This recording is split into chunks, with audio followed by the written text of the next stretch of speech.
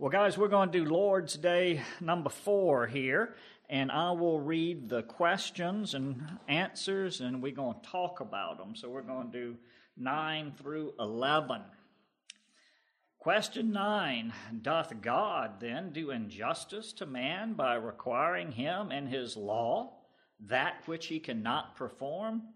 Answer, not at all. For God made man capable of performing it, but man, by the instigation of the devil and his own willful disobedience, deprived himself and all his posterity of those divine gifts. Question 10. Will God suffer such disobedience and rebellion to go unpunished? Answer, by no means, but is terribly displeased with our original as well as our actual sins, and will punish them in his just judgment temporally and eternally, as he hath declared. Cursed is everyone that continueth not in all things which are written in the book of the law to do them. 11.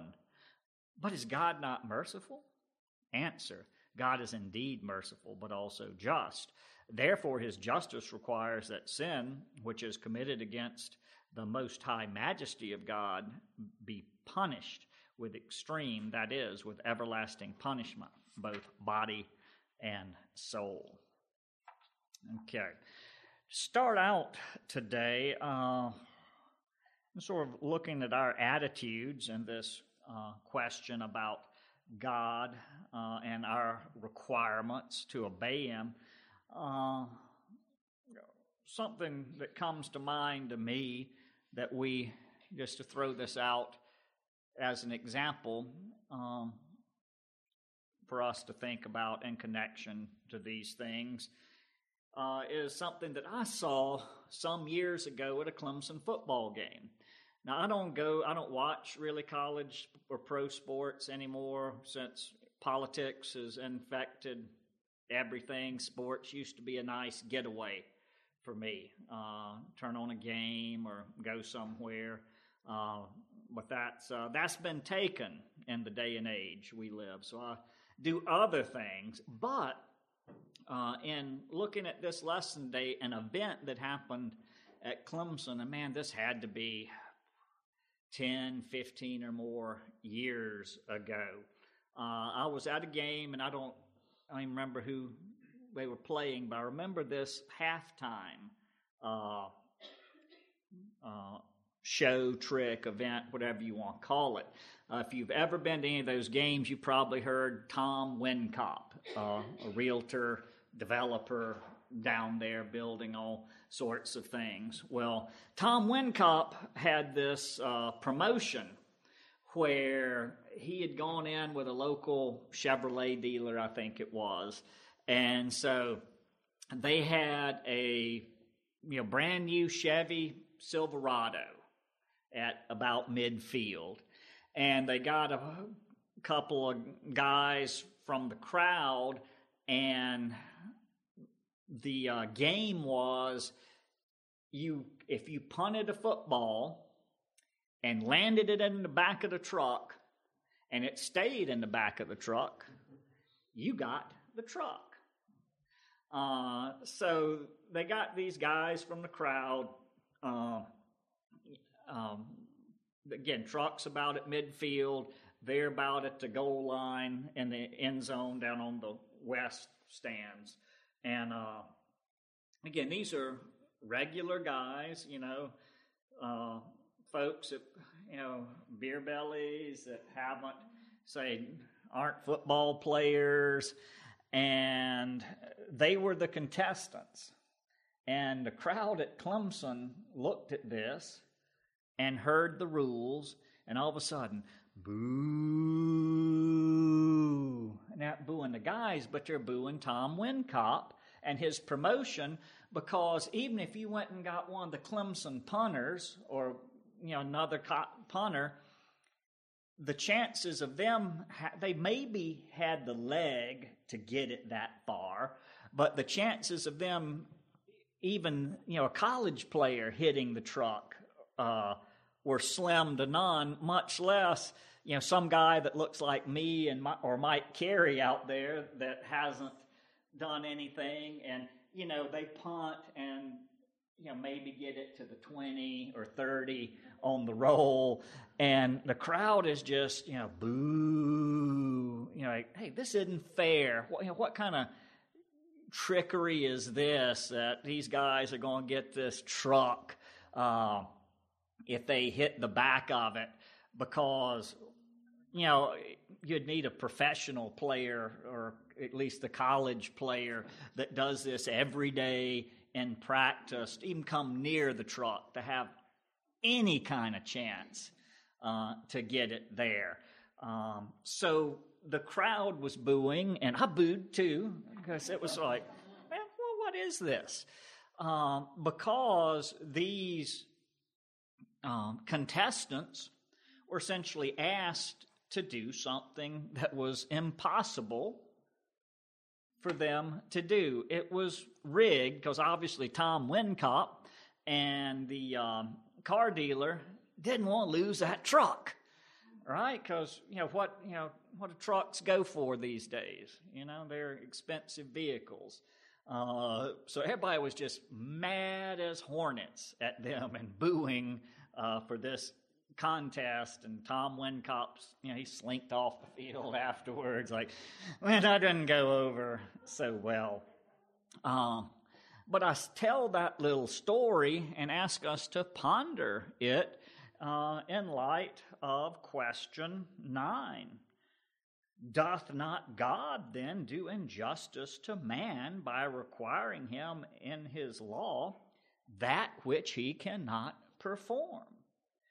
So should we boo God? Of course, the answer to that has to be no. But how is this different than what we see from our football halftime show example? Well, first, we need to look at human responsibility and this idea here with God's law. Where does this human responsibility flow from? Well, we look first, we could look in Genesis and see that man is made in the image of God, and that image bearers, there are certain requirements. Would someone with a Bible go to Leviticus 19 and read verses 1 through 2? And then someone else, Matthew chapter 5, verse 48. So Leviticus 19, verses 1 through 2, and Matthew 5 through 48. Mike, you got one? I got Leviticus. Hit me with it. All right. And the Lord spoke to Moses, saying, Speak to all the congregation of the children of Israel, and say to them, You shall be holy, for I, the Lord your God, am holy. Thank you, Mike. Anybody got the Matthew 5:48? Carolyn? You therefore must be perfect as your heavenly Father is perfect. Right. These are scriptural commands there that God has given to his people. And God has made everything. We know that he made it all out of nothing. He is the rightful owner of all. This is his creation, and we cannot, as creatures, complain of what is required by our Creator. Moreover, unlike, say, our football example, God did give man the ability to perform. If we go to the garden, we have no complaint insofar as our first parents chose of their volition, after being beguiled by the devil and the temptation in their own hearts of this pride to want to be like God, sinned. We cannot complain that we are being done wrong now. Well, you can say, well, that was Adam and Eve, and at least they had a chance. We're in a different state now. It's not fair. That is a false argument that we make. For example, think of this, that if you have a nobleman And the king gives him a large fee or piece of land for him to have as long as he remains loyal to the king, and his family to have. And the nobleman sins against the king and joins a rebellion of other, say, knights or lords of the manor, and the rebellion is crushed by the king, and the king takes away this fee, this piece of land that would have run to his family. Do his sons and daughters and grandchildren have a complaint against the king that they have been done wrong? No, they have no complaint. The condition was clearly set forth, and their ancestor broke that condition. They have no complaint there. We are in the same situation, and we also would fool ourselves if we think, well, if it wasn't Adam and Eve, if it, say, was Hunter and Addie, we wouldn't have messed up like that. We would have built a fence around that tree, and we wouldn't even looked at it. You know, we kid ourselves if we think that we would somehow have performed better than our first parents in their perfection as image bearers. So we have no right to boo God any more than the grandchildren of the nobleman can blame the king for not having possession of the fee when their ancestor clearly broke his duty to his Lord and Master in that case. Again, as the question and answer go, doth God then do injustice to man by requiring him in his law that which he cannot perform? No, not at all. For God made man capable of performing it, but man, by instigation of the devil and his own disobedience, deprived himself and all his posterity of the divine gift. So absolutely, we have no grounds to boo God, though we were right to boo Tom Wincott that day for sure, putting that crazy contest out there. And of course, this, when we look at this, is part and parcel of the sovereignty of God. Would somebody turn to Romans 9? It's a longer passage. You're familiar with it. Verses 11 through 24. And read us Romans 9, 11 through 24 for our consideration this morning. If somebody has it, just let me know.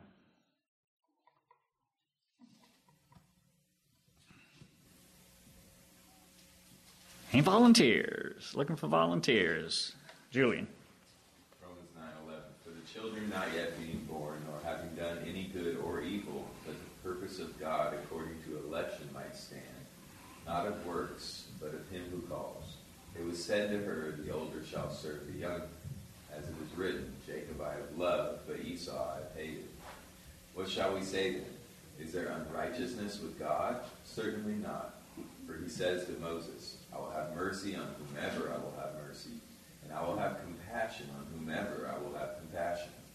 So then it is not of him who wills, nor of him who runs, but of God who shows mercy. For the scripture says to Pharaoh, for this very purpose I have raised you up, that I may show my power in you, and that my name may be declared in all the earth. Therefore he has mercy on whom he wills, and whom he wills he hardens. Who will say to me then, why does he still find fault? For who has resisted his will? But indeed, O man, who are you to reply against God? Will the thing formed say to him who formed it, why have you made me like this? Does not the potter have power over the clay? From the same lump to make one vessel for honor and another dishonor. What if God, wanting to show his wrath and to make his power known, endured with much long suffering the vessels of wrath prepared for destruction, and that he might make known the riches of his glory on the vessels of mercy which he had prepared beforehand for glory, even us whom he called, not of the Jews only, but also of the Gentiles. Amen. So, obviously Paul, though they didn't have football, foresees this argument, should we boo God? And gives his answer, of course not, and gives the famous example of the potter and the clay, that the Lord, because he is sovereign over all, it is his good judgment to make certain things for whatever uses he decrees, some for common, some for other uses. It would be like another craftsman example, that if a craftsman with a block of wood or and other tools fashions a bow and arrow, and then with another piece of wood makes a target, the target has no complaint that it is not a bow or an arrow, rather than a target that receives that. It is the craftsman's discretion. He is the creator of these things. And moreover, when we look at this, it is a reminder to us that we all do not deserve mercy. But mercy is a gift from God, again, for his own reasons to those whom he chooses. To the extent we are objects of that mercy, we can only be thankful again to him for something that we have not earned, and that by our own deeds, including that of our first parents, but our very own choices that we make every day, we are not deserving of that. We have not earned that. We cannot earn that. It is a gift, and we should be thankful that our Creator, that our Lord offers any gift to any one there. Because we know that this disobedience that we are guilty of is a serious matter to God. If someone would find Exodus 32, verses 7 through 14. Someone else, Psalm 5, 4 through 5.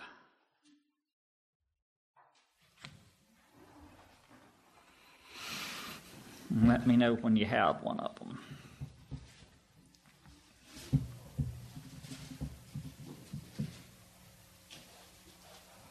Any volunteers? What was the verses in Exodus 32? 7 through 14. I can read that. Roll it, Mike. Okay. And the Lord said to Moses, "Go get down, for your people whom you brought out of the land of Egypt have corrupted themselves. They have turned aside quickly out of the way which I commanded them. They have made themselves a golden calf, a molded calf, and worshipped it and sacrificed to it and said, 'This is your God, O Israel, that brought you out of the land of Egypt.' And the Lord said to Moses, 'I have seen this people, and indeed it is a stiff-necked people. Now therefore, let me alone, that my wrath may burn hot against them, and I may consume them, and I will make of you a great nation.' And Moses pleaded with the Lord God and said, 'Lord, why does your wrath burn hot against your people whom you have brought out of the land of Egypt with great power and with a mighty hand?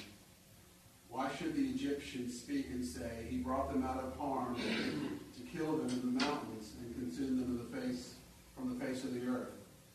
Turn from your fierce wrath and relent from the harm to your people.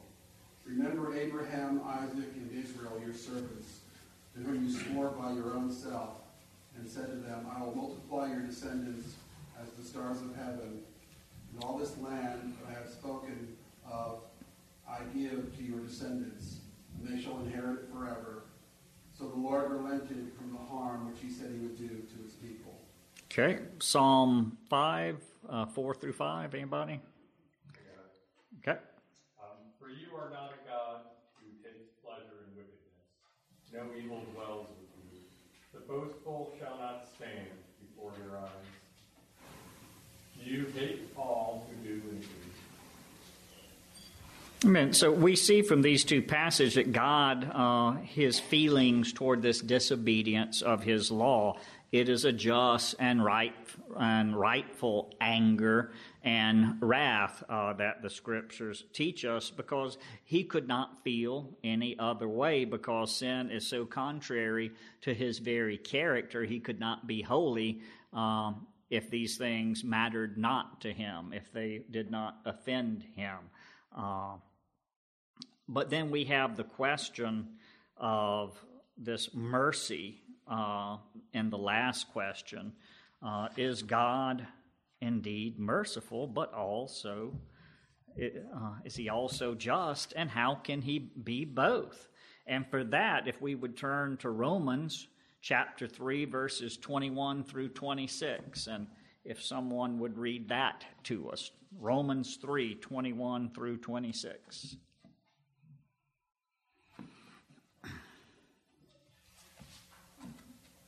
Any volunteers? Super Doc. But now the righteousness of God has been manifested apart from the law, although the law and the prophets bear witness to it. The righteousness of God through faith in Jesus Christ for all who believe. For there is no distinction, for all have sinned and fall short of the glory of God, and are justified by his grace as a gift through the redemption that is in Christ Jesus, whom God put forward as a propitiation by his blood to be received by faith. This was to show God's righteousness, because in his divine forbearance he had passed over former sins. It was to show his righteousness at the present time, so that he might be just and the justifier of the one who has faith in Christ, in Jesus. Amen. The clear answer to our question, is God not also merciful besides being just? Yes, he is just. Right? You are welcome to, my brother. Please. Isaiah 30, verse 18 says, "Therefore the Lord waits to be gracious to you, and therefore he exalts himself to show mercy to you. For the Lord is a God of justice. Blessed are those who wait for him." I really like all of this. No, amen. Thank you for sharing that, brother. As both those verses show us, God is both just and merciful. He does not compromise his justice, again, as an attribute of God, and being a perfect attribute, he cannot do so. But he also has this perfect mercy, and we see both these come together in Christ, right? That Christ received the punishment for our sins.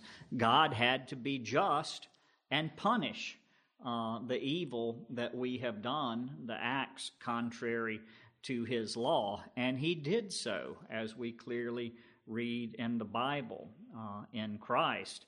But in doing so, he also shows us great mercy, something that we do not deserve. We did not deserve our sins to be put on Christ's shoulders. We do not deserve that Christ's robe of righteousness for his perfection here on earth and keeping the law every jot and tittle as we were required to do.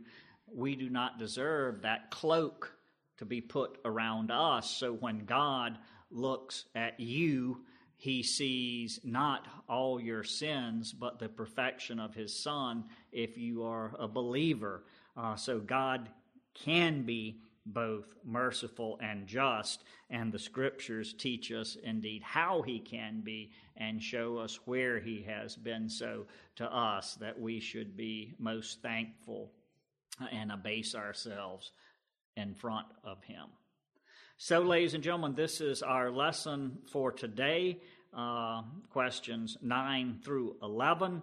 I appreciate everybody coming, and we'll continue to pray for our friends Kirby and Helen, that her pain will diminish and that we shall see her back here in the class and at church very soon. So let's close in prayer.